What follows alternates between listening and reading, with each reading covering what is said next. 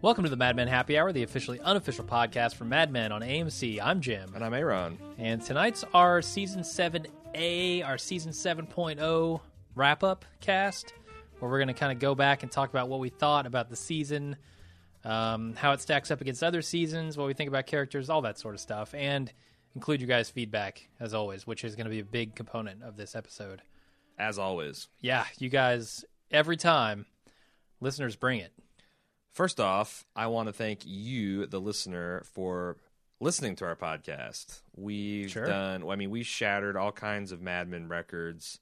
Last year, we were a little, not flat, but we certainly weren't growing the same, and we were wondering, what if we hit peak Mad Men? Mass, oh no. We hit Pete Mad Men?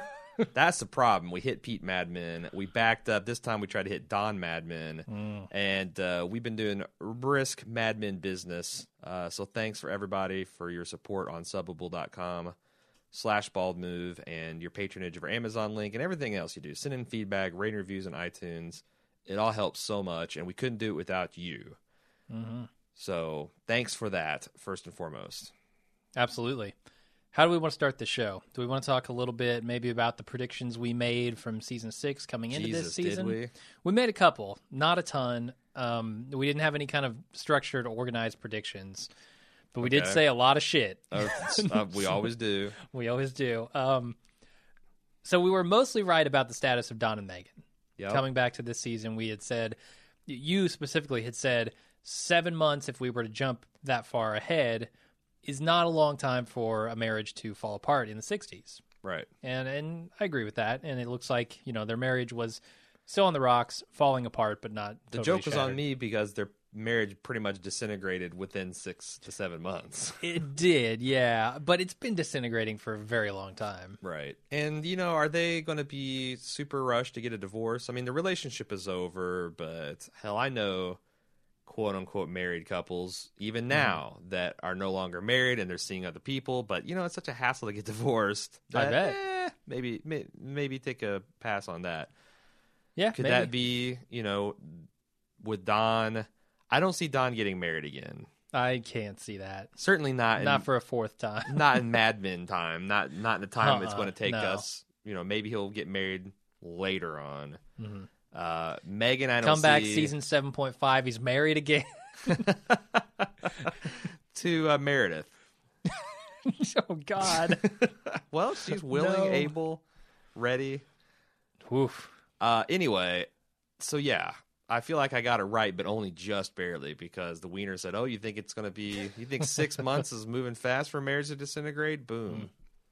We were also right about not skipping the moon landing. The moon landing was such an important event that I knew they couldn't skip it, and they didn't. And they ended up coming back a lot sooner than we thought, actually. Sure. And leading up to that over the course of, 6-7 months or so. It's arguable that the moon landing might be their biggest historical tie-in ever. I mean, I know... Yeah. It's hard to say because Martin Luther King certainly, not only was it a big deal, but it was...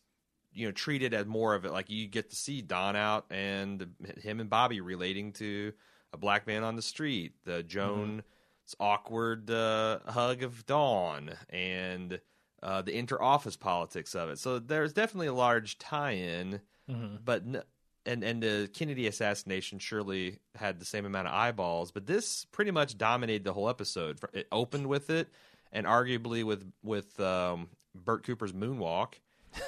Ended it and it claimed the life of a major character. It did. Let's see the Manson murders do that. I think you're right. It was a very, very big event, not only in the world, but in Mad Men. Yes. And that makes a lot of sense. It does. Speaking of historical things that happened in this season, I said Bob would not be back.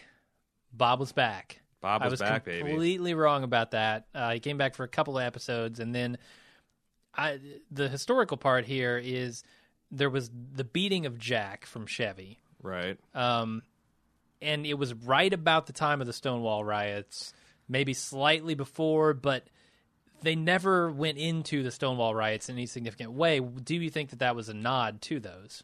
I definitely think that was supposed to be a stand-in to, you know, the fact that the cop had hassled, and what well, not just hassled, they beat the shit out of that poor guy. Yeah. Oh, yeah. I'm pretty sure soliciting a blowjob did not endanger the officer's life to the extent that he had to do that to the cop. That was just homophobia and, Sure. you know, I guess he'd call it a hate crime nowadays. But I thought it was a little bit of a missed opportunity. They could have rejiggered his time schedule. And Sure. I thought I was really disappointed we didn't see Sal. I mean, it could be Pollyanna of me, but I really thought that that was a possibility that was on the table. Yeah, I'm with you, and I think it could have been very interesting to see that. It's not, you know, something we've touched on since last season. So we had Bob back, we had Jack in there, we kind of had the right mix of characters to do it, and they just didn't do it. Mm-hmm. And it was weird to bring those characters back Because they need... for something other than just saying, hey, they're getting Buick now. They need the right mix of characters because They do. These are rich white people that we focus on, by and large, professional class. It takes something like a Martin Luther King dying for them to even think about, oh, wow, look at all these people with different skins that we work with. Certainly, with the fact of the gay ban and their predicament in the late 60s, it would you'd have to have a Bob to facilitate that being brought in the story. I don't know. I mean, it was a big thing that happened, as important as the civil rights movement, and it was kind of the birth of that. So I don't know. Yeah, I'd be curious to know why they didn't decide to go there. Just didn't have the time. Didn't. It probably was a want little bit to, of I don't time. know. It's probably maybe it would have felt like shoehorning. Maybe they just weren't interested in seeing Bob Benson take the streets. I don't think that. I also don't think that's the kind of guy Bob Benson is. Even after being soundly rejected by by Joan, and seeing, you know, having to bail his friend or his coworker or whatever client out of jail, he's a survivor. He's a chameleon. He doesn't seem like the type of guy who would even patron a club like that, much less riot. So Yeah, you're right. You're right. maybe he just wrote himself in a corner, and there's no way to address it without feeling heavy-handed. Sure. Could be. And say what you will about I've said this about Game of Thrones. I've said this about the Double D's, and I've said it about Vince Gilligan. Not often do I say, or maybe never, has Matthew Weiner picked up the Bacon Gauntlet of ham-fistedness. Yeah. I think Tom Lorenzo would say that every fucking week that Sure. he does these background literature allusions. That's heavy, but I don't see that as heavy-handed. And part of it is because I don't read a lot of books. I'm not super into, you know, a lot of the art school stuff that you learn. Right. You know, just in standard 101 courses. I've never been through art school or film school or anything like that, so I don't know these references.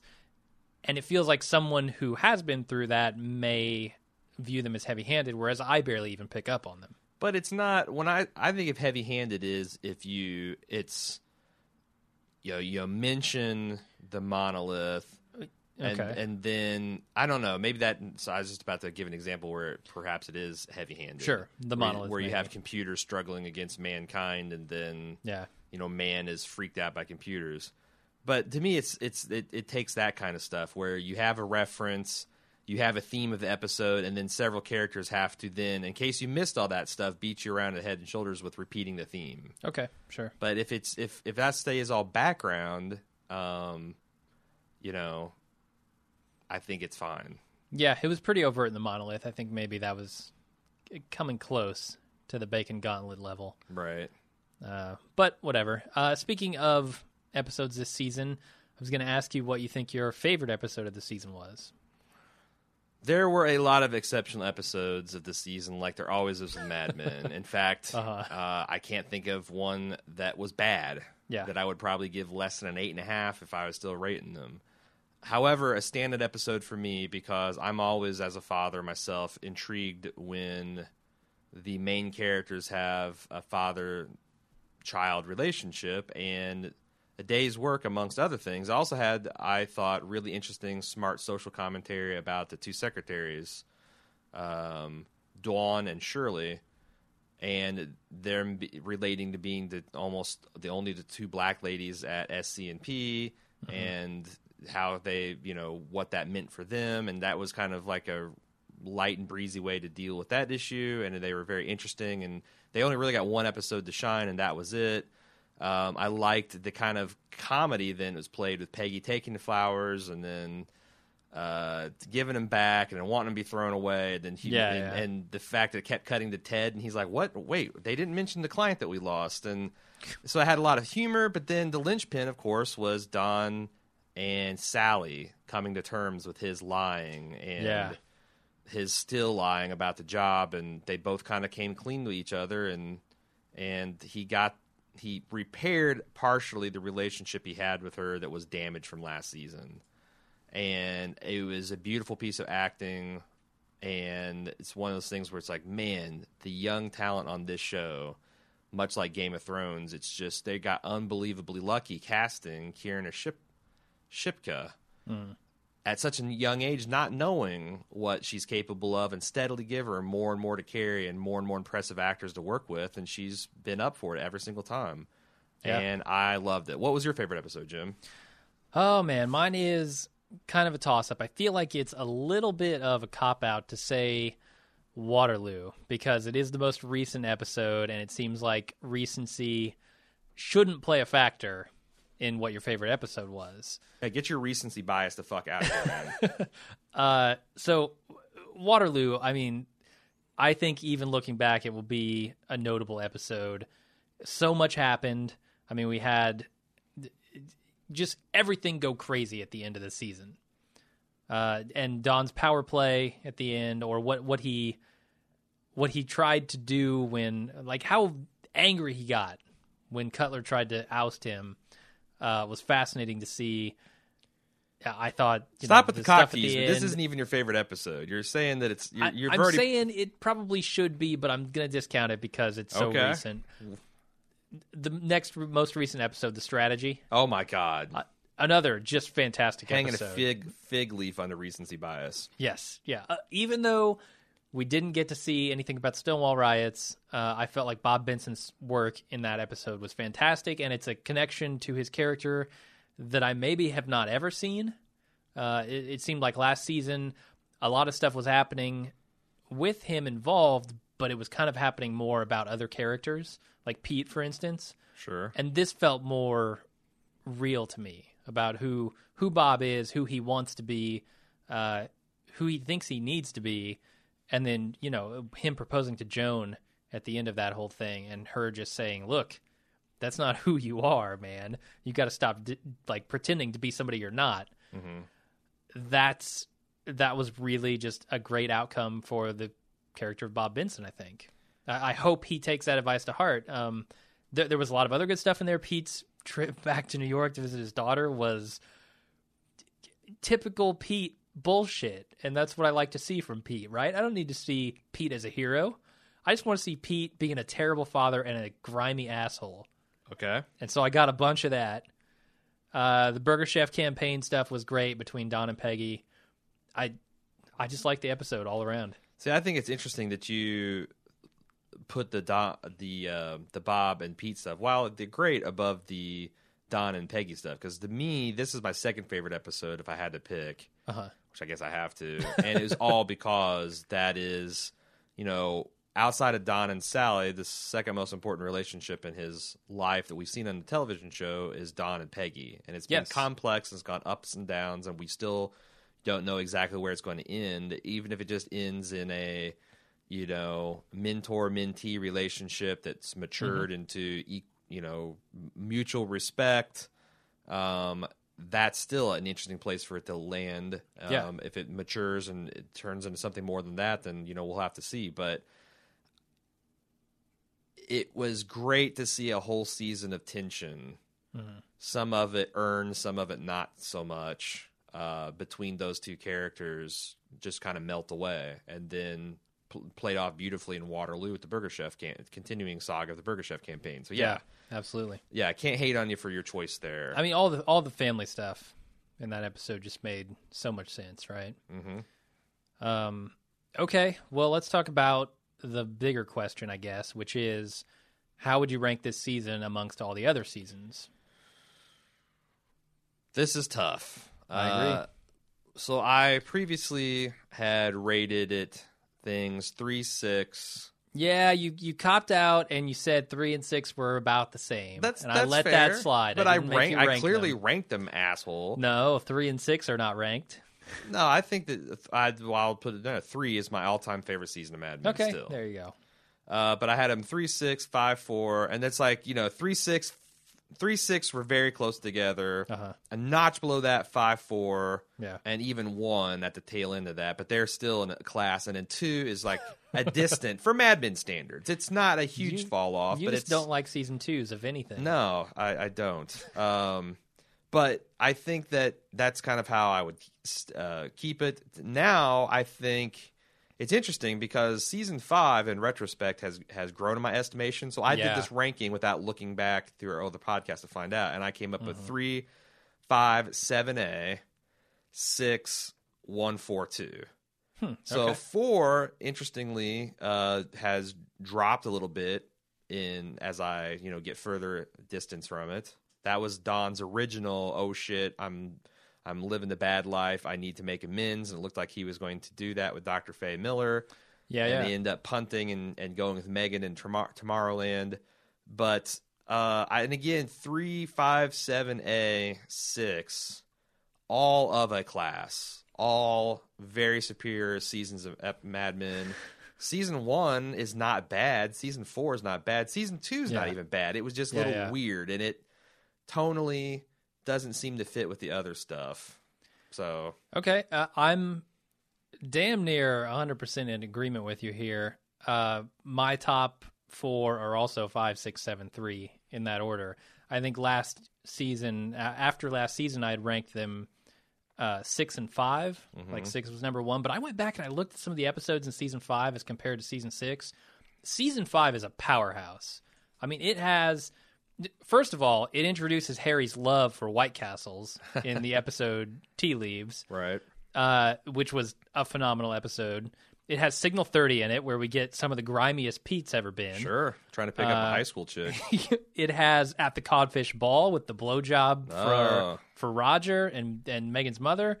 To prepare Sally for her father sweatily grunting on a... Yep. She gets treated to both of those.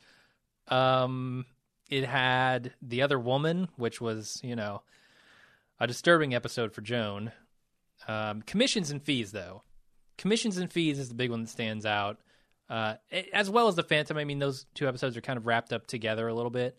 Right. But both of those episodes were just some of my absolute favorite stuff in Mad Men. So I have to go with season 5 being my absolute favorite now. Because season 6, the stuff with Sylvia was good. The stuff with Dr. Rosen was good. The stuff with Megan was good, but it wasn't outstanding in my opinion. Sure. As compared to season 5. Hard to argue with that because there was just really amazing work in all the seasons. But yeah, you look through, I'm looking through a list of all the seasons, and it's like I was looking through season 4, and it had the suitcase, the chrysanthemum and the sword. Blowing Smoke, which I believe that's the one where Don wrote the letter to be like, fuck off to the tobacco industry. Ran into Midge again. It's like, there's just, again, I don't even think season 2 sucks. So if it's the worst season, it's all pretty much pure gold. Yeah, I agree. So that's how I rank them. 5, 6, 7 slots in right there between 6 and 3. And then it's 4, 2, 1. 4, 2, 1. Yeah. Interesting. So you like 2 more than 1? Yeah, and my rationale there was that 1 took me several tries to get into. Okay. And so I obviously wasn't hooked by it the first time. The second time through, I watched it and I liked it. And then I really started to get into the characters in season 2. So it's been so long since I've seen season 1. Yeah. No, I feel you on that. Let's talk about what do you think the theme of this season was? The theme of this season. Interesting. I was not prepared for that question whatsoever. Would you like for me to give you my take? No, I don't want to hear it. No, I'm kidding. Let's do yes. another 30 seconds of silence. Yes, please. I think that this was a season setting up Don's, if not redemption, his repairing bridges. The major arc of the season was him repairing his status within the partnership, within SC&P. But also, every episode he would hey, this is the one I'm going to try to make things right with Sally. This is the one I'm going to try to make things right with Megan. This is the one I'm going to try to make things right with Peggy. This is the one where I'm going to try to make things right with Joan. We don't know if him and Joan's relationship will be repaired. We know that him and Sally's relationship appears to be a good ways on the way to repair. We know that him and Peggy's relationship seems to be better than ever. Yeah. Because now there's respect going two ways, and it's not subtext, it's surface. There's going to be less kissing of hands, but there's probably going to be less biting of heads and throwing cash in the faces, too, from here on out. Yeah. And we do not know. I mean, and Megan, he was not successfully able to repair that relationship, but it's also the one he probably had the least invested in. Yeah, certainly. He's known her the least amount of time out of any of those characters. Certainly. So I thought that was the main theme, is that his attempt at redemption. And honestly, after seeing this season, my expectations for next season are a lot more hopeful than they were at the beginning of this one. Yeah, definitely. Me too. Like I could have seen, maybe he makes things right between his kids, but maybe he ends up dying. Suicide was on the table. Being diagnosed with lung cancer, that was on the table, and still is. But I feel like that wherever we're heading is going to be more emotionally hopeful than what I was prepared to accept. Yeah, I would almost be prepared to say that the suicide option is off the table for Don. He doesn't seem like he's in a headspace to kill himself at this point. Right. He seems like he's learned a lot, and he's a little bit happier and maybe more... he feels a little more comfortable with who he is. Right. And I think that kind of leads him away from suicide. Right. I mean, the thing, and you could look at this a little bit over the arc of as Don moves up in the world and gets further and further away from the thing that really fulfills him. For whatever reason, advertising does it for him. He's less and less happy and more self-destructive. Now that he's returned to his roots and he's like, hey, I'm leaving the wheeling and dealing to Roger. He wasn't. This is the first time ever that he wasn't the catalyst for a major shakeup at the organization. That's true. I mean, I guess him being, he was the catalyst for another person to think of a way to save his ass, but he had accepted his fate. Sure. And was doing it with dignity and with generosity towards his protege. So I feel like Don's learned a lesson. We'll see where it goes from here. We'll see where, what Roger does after this, how things between him and Mona. So do you have any take at, do you want to just leave it there, or as far we can as leave it theme? there. I think that's good. Time skip predictions. This was one of the shortest time skips between seasons. It was, yeah. Matter of weeks. I feel like since this was all originally, to the Wiener's vision to be one cohesive season, that there will be another similar, this is going to be like an standard episode time skip of somewhere between 2 and 4 weeks rather than an even 6 or 8 week skip. Sure, I could see that. I also think that he's going to end it in 1969. It is not, or like New Year's Eve or January of 70. We're not going to get deep into 1970. I certainly don't think we'll get deep into 1970, no. So we're in the middle of July. That leaves them 5.5 more months. Yeah. Which is about right. Yeah, 7 episodes. If they're, between a couple weeks and a month, you're good to go. Do you have anything else to talk about, or should we get to some feedback? A couple timeline things that I thought were interesting. Some U.S. events happening in 1969 from here on out. Oh, yeah. And kind of want to see what you think about as far as whether you think these will be relevant or not. The big one, August 9th, members of a cult led by Charles Manson murder Sharon Tate, who was 8 months pregnant. and her friends. More than 100 stab wounds were found on the victims. This has been something that has been building. We had the Marilyn Manson look-alike, Dancing with Megan. Marilyn Manson look-alike. Oh, Jesus. Sorry. In the 1960s? It's an embryo. It's disgusting. Charles Manson look-alike, Dancing with Megan, who's been rocking a lot of Sharon Tate looks. She lives in the same valleys/canyons that this murders took place in. Okay, can I shit on the theory for a second? Shit on it. Shit away. Because she's not pregnant in any way that we know of. She wasn't Don's vision, though. She's spiritually pregnant. Spiritually pregnant. She's got a brain baby, huh? Right. She got it from Jack's niece. She caught the pregnancy. Oh, God. Yeah, I don't think this is going to play out literally. I really don't. Okay.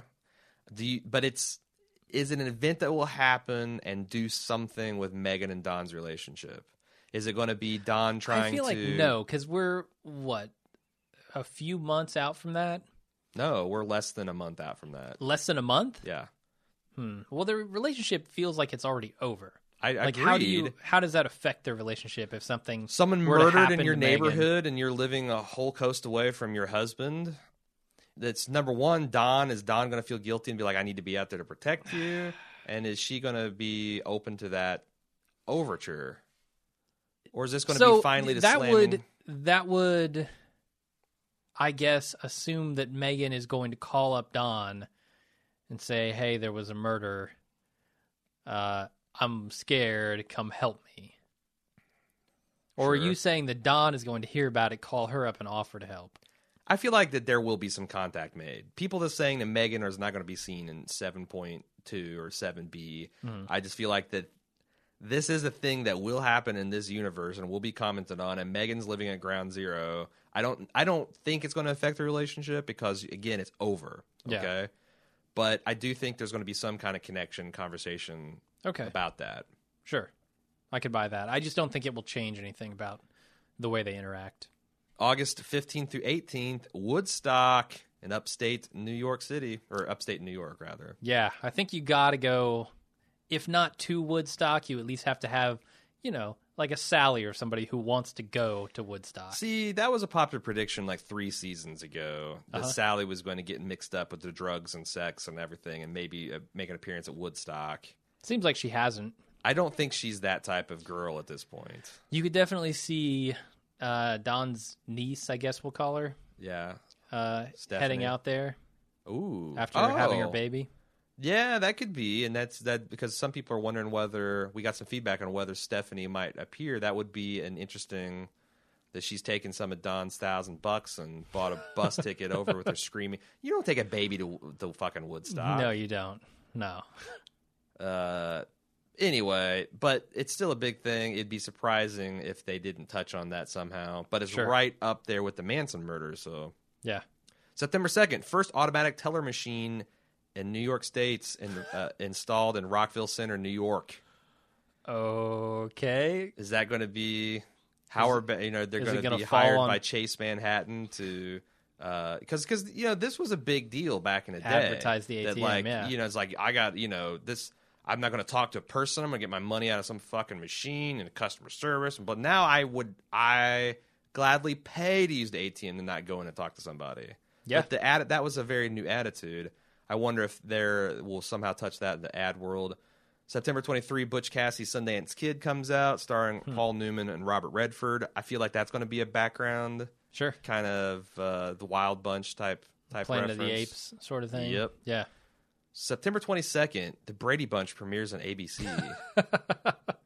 We're getting to that era of television, y'all. Oh, God. My cultural awareness is just starting to catch up to this show as it exits. Yeah, I'm seeing reruns of shows that are just airing on this show. October 9th through 12th are the Days of Rage in Chicago. The United States National Guard is called to control demonstrations involving the radical weatherman in connection with the Chicago 8 trial. In general, there's just intensification of the Vietnam War protesting throughout the rest of this year. Do you see the Vietnam War specter? In fact, in October 15th, there is an organized hundreds of thousands of people to take part in anti-war demonstrations across the United States. Yeah. Yeah, I could definitely see that playing a bigger role because it's always kind of been just boiling in the background. Yep. It's never really stuck its head through to the main thrust of an episode. So, yeah, I could definitely see that. November 12th, the My Lai massacre is broken as a story by an investigative journalist. So that's something to fuel anti-war sentiment. December 1st, 1969, the first draft lottery occurs, which also helped solidify opposition to Vietnam. So do you think that we'll see something like increasing peace in Don's life as we see increasing unrest outside? Or are we even going to see this insulated as we are in the Manhattan advertising culture? I don't know that anyone is quite insulated from the draft. That was a no-joke, balls-out draft. But who do we... I don't think Bob Stan's Benson. 26. How old is Bob Benson? No, Do we know? he's older than that. He is? I can't think of anybody except for maybe That age. Ginsburg, who's now cut How his nipple off and he's going to 4F out mentally. I don't see anyone like even Stan. I mean, Peggy's 30 years old. Stan's her contemporary. There's no way anyone in the office is young enough to be part of the draft, and I can't think of any major recurring character Who's old enough. Who's like old Glenn. enough. How old is Glenn supposed to be? Is Margaret's husband going to get drafted? She good could question. be in that age range, and that would then Ellery's left with no one, and that would drive Mona and Roger together. Maybe. It's we too saw early, them but sitting on the couch with he's the not kid going to with get the NASCAR drafted helmet. on December 1st. That's just like shows the draft Yeah, order, yeah. and then you got so it's like I don't know. I just grist for the mill. I don't think it's actually going to make too much character stuff going on. Okay. October 16th, the Miracle New York Nets win the World Series, beating the heavily favored Baltimore Orioles 4-1. That's obviously going to be big for New York City, and maybe some tie-in to Don Draper beating the odds. A lot of people think he has one thing coming. Maybe he's got something else. Yeah, the Mets doing anything in this series worries me due to that banner, the pennant that's up on Lane Price's wall. The one that Don found under the filing cabinet when he inhabited the office of a dead man. Right. That's a little ominous when the Mets are involved in anything. Sure. That's all I got before we get to feedback. Should we do some promotional stuff? Sure, why not? We are part of the Bald Move Network. You can find all of our content at baldmove.com. And hey, did you know we're now doing podcasts not only on Game of Thrones currently, but we're also doing them on Fargo. We're doing them on 24.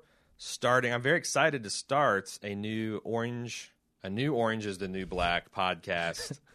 Starting the next week or two. I think that drops Friday, and we're going to get the next podcast out this following week.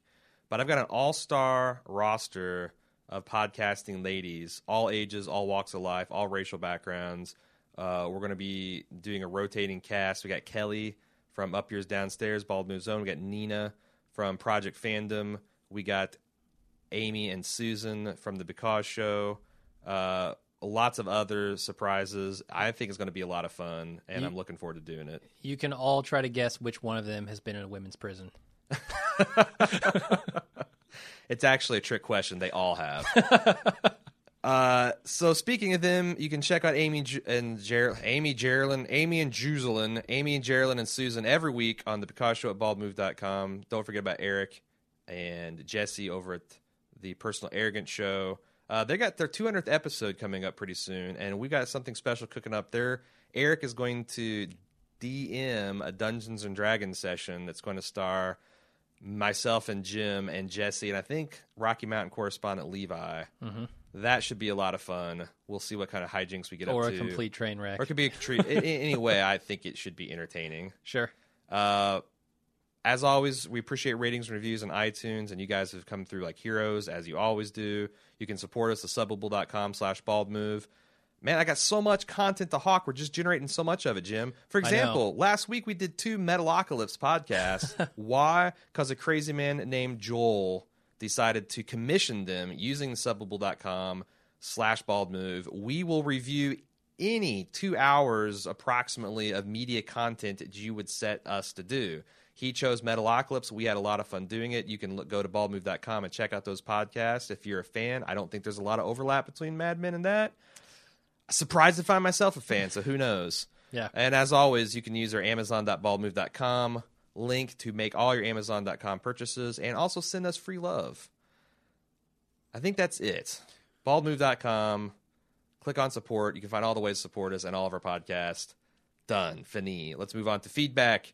John K. When Lane died, Don was surprised to find the company had a life insurance policy on Lane to cover the cost of the buyout. Thus, it seems they could have had one for Bert, and thus his death is a financial boon to the remaining partners as Bert's shares are reacquired by the company at little or no costs. That is a hell of a good point. It is. I'm sure the man had some form of life insurance. Especially, if they had one on Lane Price, who was a man of youth and vigor compared to Bert. Yeah. Compared to Bert. Compared to Bert. Then, yeah, sure, I could see that. And also, it kind of shuts the door, and I shut it pretty hard last week on the theory that maybe Bert's sister is going to come in and fuck some things up. Or Yeah. I'd still think there may be... But Harry's not made a partner. I was going to say, there's still some room, Nope. but who cares? Who cares? I keep wanting to make Yeah, something there, that's but the thing. I don't care. I don't think the wiener cares, and this Nope. is his way of telling us. One last time, we're going to entertain some discussion on partnership stakes. And I'm going to make a Okay. statement, and we'll never talk about it again. Okay. I promise, Jim. Michael says, I'm struggling to get past Joan and Pete's ownership percentage. Before the merger, Joan had 5% and Pete had 10%, 15% total, leaving 85% to a split between Don, Roger, and Bert. What I don't understand is how Joan and Pete can still own 15% stake in a larger combined company after merger. Mathematically, all SCDP shares would have to be diluted because there are more people sharing a now larger pie. Let's assume that during the merger, SCDP and CGC had the same valuation. Under this scenario, Joan's 5% stake in SCDP would be worth 2.5% of the larger combined SC partners. Pete's 10% would be now worth 5%. The only way Joan and Pete can retain their original 15% is if during the merger negotiations, Joan and Pete were offered double of what their original shares were worth, while the remaining partners of both companies divvied up the remaining 80% of what was left. What? This makes no sense. The tactic would essentially reduce the ownership value for the senior partners while the junior partners double their ownership stake. That is a good point. You don't understand it? I do not understand where he's getting 15% of anything. We know for a fact that Joan has 5 and Pete has 10. That's 15% added up. Oh, they're combining that. Okay. But it makes sense. If you take two companies of roughly the same size and you merge them, the junior partners from this firm cannot come away from that merger owning 15%. That would effectively double the stake that they had in the company.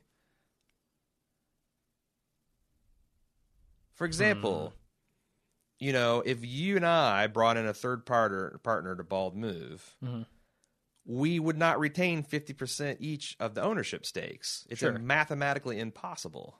Yeah, This I is get just, that. a less obvious result of that. Now, I will say, I don't really care, and I don't think Wiener does, nor is he that knowledgeable about this, and he's not bothered to fact check, because there's a lot of other things that doesn't make sense. The fact that Joan and Pete have an equal say. Very unusually egalitarian amongst what I'd assume would be a rather mercenary lot of Manhattan ad executives. Sure. So, they got 5%, they got 10%. That's in the story. Doesn't really make sense, but oh well, we'll have to move on. And I don't think it'll really matter going into the next season. Yeah. It's not like they're going to have the big discovery in episode 3 where Pete realizes he's really got 5% and Joan's got 2.5%, and they've just been bullshitting him this whole time. Yeah. Cynthia B. Shared with us an LA Times interview with Robert Morse, which was exceptionally cute. This man in his 80s apparently has gotten his cell phone blown up by attention that his exit to the show, and he talks about how Matthew Weiner approached him and talked about how they did it, how they rehearsed it, and how thrilled he is to have all this reaction and all the love that people have shown him. I'll include that in the show notes, and but you can find it on latimes.com. Lisa Double L, or Trip L as I like to call her, said there's a line in the song Shoeless Bert Cooper saying that seems especially significant to Don, rather. Love can come to everyone. The best things in life are free. Everybody that commented on this song's references to the moon and money, while overlooking love itself as a primary psychological motivator for Dick/Don. Think back to the strategy right before Peggy and Don's My Way dance, when Don said his greatest fear was that he'd never done anything and that he'd never have anyone. Or last season's episode, The Crash, where Frank Gleason's hippie daughter offered to tell Don's future and intuited that Don's question was, will anyone ever love me? Then she put a stethoscope to Don's heart, saying, it's broken. Or when Don and Betty hooked up at Bobby's summer camp and Don told her that sex didn't mean as much as the connection that happens before. Or the flood, where Don was overwhelmed with the realization that his genuine love for Bobby after watching Planet of the Apes together and seeing what a good, kind boy that Bobby is. I kind of feel Don's whole life has been about finding someone to love him. Maybe that's because I'm a big wussy woman.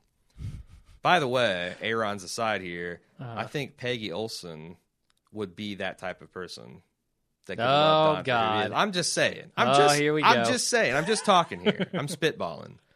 I like this take a lot. She's not done.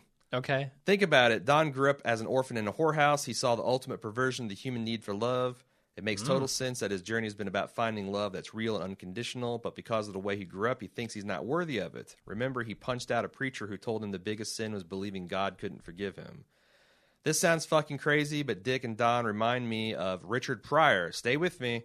Pryor was raised in a whorehouse where his mom was a prostitute. Don was raised in a whorehouse where his mom was a prostitute. Pryor was brilliant and innovatively used his dysfunctional upbringing and pain as fodder for his jokes. Don thinks up ad campaigns that are light years ahead of the competition and uses his chaotic life to seed his ideas. His famous carousel pitch especially. Both men were incredibly self-destructive womanizers who tried to silence their demons with addictions. I think Bert from Beyond telling Don that love can come to anyone, even Dick Whitman, has something to do with where Don ends up, and naturally that's going to affect Sally, Bobby, Peggy, SC&P, Shirley, and Dawn. All right, now, I like this take a lot. That is such an eloquent breakdown of the Don character that I don't know that I have anything to add to it. She basically, makes every so much significant thing that happened to him in the last 3 years along this vein. Yeah. And, And we're kind of talking is about this going to be an 7B. elaborate How We Met Your Mother situation where he's going to find, literal love? Is it going to be the love Peggy Olson, Sally's mom? What are you getting at here? Is it going to be the love that he has for his children, for him? I think that's going to be a big part of it, yeah. Is it going to be some romantic entanglement? Is it going to be in a expansion of this almost familial love he has with Peggy? What's going to fill that? I what's think going to repair certainly. that heart? I don't know that in the next 7 episodes we're going to see, like you said, Don getting married again. Certainly not. But I don't know that he even finds anybody outside of his current circle of people to love him in that unconditional way that he needs to be loved, right? Sure. So I think, it's probably a combination of his actual family, the family that he's been building over the last 7 years of the show. I think that's all coming together in Don's head. Sure.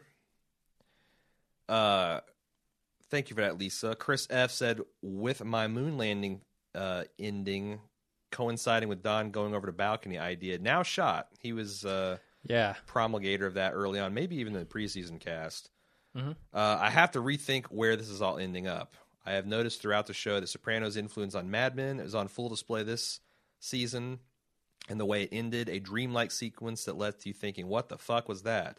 But I think what you guys said last week about the show being ultimately a cerebral-type show, more than anything, was dead on. I can now see the show ending without a big bang or a great death or a suicide. It would not shock me in the least to fast forward into this time next year and having the show end without a big holy shit moment. The way things have ended or trended more upward lately for Don, I can see a much happier ending than I would have 7 episodes ago. He agrees with us there. A character-driven show that ends with a character development more so than a trunk full of machine guns or a fade to black that has people thinking their cable went out. Mad Men is a truly unique show. When it's all over, I think we are likely going to say more than what the fuck or holy shit. And we're going to say, wow, that was different. And that's not a bad thing. Your thoughts? I completely agree with that. I think it would be more true to the spirit of Mad Men for it to go out like that. Yeah, stepping down a bottomless elevator shaft, falling out of a window. Those are certainly shocking, but will it feel true to the spirit of Mad Men? I don't know, and that's the thing. Like, I do believe that in some ways the Wiener has a more difficult job than Vince Gilligan. I'm getting all my nicknames confused. Yeah. Vince Gilligan. Because Vince had a clear, this is the target I'm trying to hit We all knew it. We Yeah, yeah. all knew where the arrow was aimed. Who the hell knows where the wiener's going to take this thing? And how do you judge your expectations for that? So on one hand, it's more difficult because he has to come up with a satisfying climax where we have no idea what to expect. But on the other hand, it's less difficult because all he has to do is continue making quality character studies down to the very end. Like, I think Alan Sepinwall is right on. Either of these last two episodes would have worked fine for series finale, and I would have been saying, "Wow, I love leaving Mad Men at that spot. I don't need any more Mad Men. I'm glad I get more Mad Men." But you know what I'm saying? Yeah, I do know what you're saying. And I could say that last season and the season before that. Yeah, it really felt good at the end of last season. I think if they had left it with him showing his kids his old house, we could have drawn something, interesting and inspiring about Don as a character. Sure. From that, I'm not so sure what the finality of this season tells me. I feel like after this season, they were both very good episodes, but I don't know that I felt like it was final enough. I kind of like that. We saw where he was with his kids. We saw where he was with Peggy. We can extrapolate the rest. We didn't need anything more than that black curtain to know that Megan was done. I feel like maybe there's just a bit too much blank space in there that we need to fill in with our imagination. I'd like something just slightly more of a point on that. All right. You heard it here first. Jim Jones likes to be spoon-fed, ladies and gentlemen. I do. I love it. I want to be punched in the face by 2 bacon gauntlets at the very end of this. With each a silver spoonful of ice cream. Josh P. said, "You guys are great, but I was compelled to write by your comments that you've never heard of daughters getting beers for their dads. I have 3 daughters. They're all extremely talented and independent, but they are well trained to get beers for me when the need arises. This is a critical requirement for their survival in my household. Unless there be any confusion, I would expect this for my sons too, if I had any." Mm-hmm. It's ironic that in an episode where the height of human achievement is so... Well, first of all, I just brushed past that point. I don't got daughters. I would never... I don't know. I never would... I would never think to ask. Of course, my son's only 7, and I don't know that I want... Josh, how early do you start training your kids to fetch beers? Josh has got it down to a science. Sally was mixing drinks and making rum pancakes for Dawn when she was 7 years old. Is that is it like teenager? Do you got to wait till they? I mean, at a bar they can't carry alcohol till they're 21. What's the rules? I'm can't even sell it when you're a checkout clerk. I need more clarity here, Josh. Moving on, he said, "It's ironic that an episode where the height of human achievement is so widely celebrated, we are reminded of antiquated thinking during the 60s. For example, one should not swim within an hour of eating. I hope Sally doesn't need the energy a complete breakfast would have afforded her, if she has to rescue someone from drowning." Dude, that died hard. And there's still, like I remember hearing that growing up. Mm-hmm. You got to wait an hour for swimming. And there's some things like going outside with wet hair in the winter, you're going to get sick. Oh, I always knew that was a crock of shit. Well, I'm just saying that there's a lot of things, and there's always the thing like vaccinations are bad for you. You shouldn't. I mean, we're generating new stupid shit that actually might kill us all. We are. Take antibiotics whenever you feel bad. There's a lot of things that I would wish we could go back to antibacterial hand sanitizers. Yeah. How about that? That won't kill you. This is making an existential threat to civilization. I predict Harry is fired when executives from Burger Chef walk in his office and find a big old bag of White Castles. Yep. Solid prediction, Josh. We'll see what happens. Love it. Allison D says, "I gotta say something about Joan. There seems to be a lot of disdain about her attitude this season. Her animosity towards Don has been characterized as a plot device because Joan wouldn't be so upset about Don ruining the IPO." There is a ton of people on Facebook up in arms about Joan still.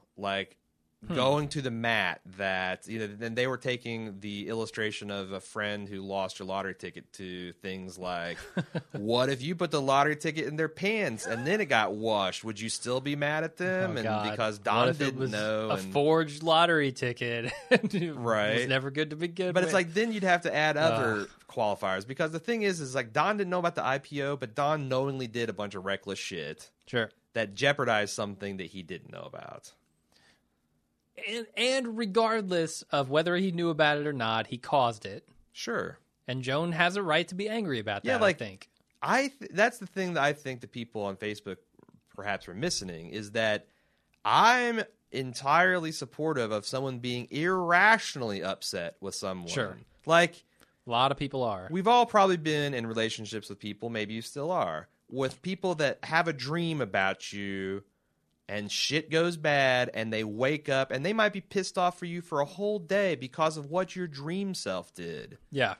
That's ridiculous. Being irrationally upset because someone cost you $10 million, even if they were just being a careless dumbass, I don't think is unreasonable if you consider these people are flesh and blood humans. And I think it was only $1 million, but But I I still. was projecting in today's money. Oh, okay. Yeah. Because $1 million, million here, $1 million there, pretty soon you're talking real money. I've lost $10 million. I've lost $1 million so many times. Oh, I can't my even God. remember. I agree with you 100%. You can be irrationally mad. I don't think that's a bad character. I think it's a realistic character. Okay, so Allison continues. I don't get it. She says that's why she's upset, but isn't she actually pissed at Don because he couldn't stomach a relationship with the Jaguar Jackoff?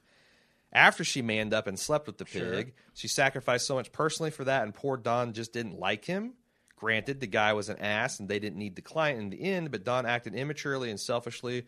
She learned that an absolute egotistical brat Don truly is and totally lost respect for him. She is painfully reminded that she can be totally committed to the firm and never have the same control or respect as this guy who acts like an adolescent and, yes, a bully. Yeah, Don and Joan have history, but in this situation, she probably thought he would protect her investment because he's the only partner who recognized it as appalling. But once she became partner, she felt judged by Don, especially after he blew up the Jaguar account with no grace or tact. I agree with a lot of that. That's also also why she's mad. Yeah, that and the $1 million. Yeah, It's like, yeah. you know, it's definitely a parfait with many layers. But that's true. And the fact that Joan does not like white knights. Yeah, true. She does not like it. Look what she did to Bob. She crushed him. And, you know, when Peggy fired that one pervy intern, she wasn't thrilled about it. She likes to fight her own battles. Him going to the mat for Hart with the Jaguar guy, what's his name, Herb? Herb, yep. She didn't appreciate that. And then the whole $1 million thing on top of this. Allison continues. I do take exception to the idea that she does not have just as much control over fucking up clients as Don does. Really? Like Don has more say than her in the company, I think, but she could still fuck up just as many clients if she wanted to. But she has. That's the point. She hasn't. But she could. Oh. Like she has that control, certainly. I get, but she can do the same amount of damage that Don could. This is another time where I'm going to get an argument where I just want to hit you. Probably, so, yeah, I mean, okay. Yeah, she has the same power to push the nuke button, but she didn't. So, sure. Moving on. I wish I could predict her mood and her relationship for next season, but I have no clue. Although I love Roger and Peggy, Joan is the character for whom I most wish happiness. With Sally close second. For Don, I think it's clear he realizes his happiness will come from his dependence. Sally and Peggy finding fulfillment. Something else. Will Anna's niece, Stephanie, return? Was she just there to show Megan abandoning her moral compass because of Don's aloofness? Will Don start Dick Whitman's Home for Children with asshole grandparents? I want to play some sweet-ass Jimi Hendrix licks as my answer. Stephanie's coming back at Woodstock. Okay. All right. That's my prediction. Feral Q said, have you heard, or I have heard you, rather, oh boy, reference a Kennedy subtext to events in the show, including the JFK assassination and Don and Megan's relationship. I thought the Wiener missed a very interesting potential Kennedy parallel during Waterloo. The episode unfolded over 3 to 5 days before and after the moon landing on July 20th, 1969. He ignores the irony-rich events around Ted Kennedy's disgraceful Chappaquiddick incident, which occurred on July 18th, 1969, and was in the headlines along with Apollo 11. Because the Wiener failed to seize upon Chappaquiddick as an opportunity to comment on Don Draper's relationship or some other aspect of the plot, I think it was a big missed opportunity.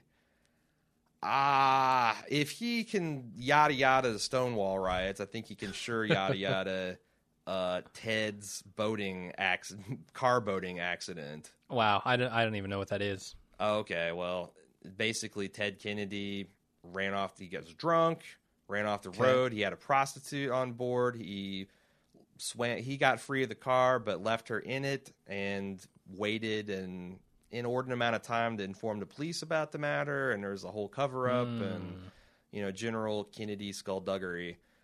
However, it's, that being right on top of Apollo, maybe it is still front page news, but you got sometimes, like, I'm sure there was momentous events on 9/11, 2001. We don't remember any of them. That there was other things than that on the front page of the New York Times, I'm pretty sure. Mm-hmm. Maybe not.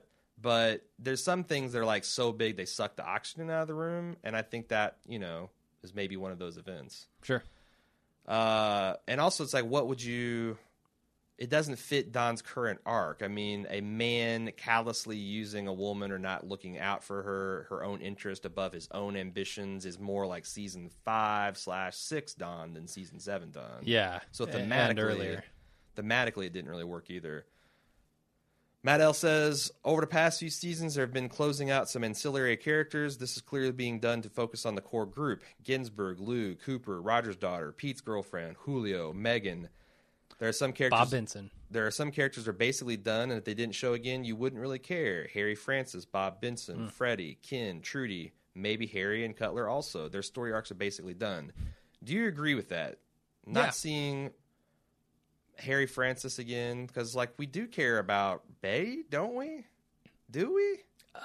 That's a really good question, and I think last episode I said the only people I really care about are Don, Peggy, and maybe Don's kids. Can't remember exactly what I said there, but I don't feel like Betty is one of those characters that I really care about. Like, she's always kind of been a part of the series, but it's been through the lens of Don. Yeah. No, and Don I has totally moved on agree. from her. It's not that I don't care about Betty, but it just feels like Betty was always a foil for Don. Yeah. She's had very little kind of storyline of her own. I mean, her biggest storyline was her getting fat and then getting thin again. That's not great material to work with, in my opinion. Not really. It's interesting to see her being a terrible mother has been kind of good. That's definitely, but that's again a foil to Don and the story about Don and his children. So I don't know. I mean, if they have interesting material for her to work with, then I'll be interested. But I don't feel like I need to see where she's at, or Henry for that matter. Nope. There's another reason for. Well, let's go back to a couple others. Obviously, we don't really care about Ken.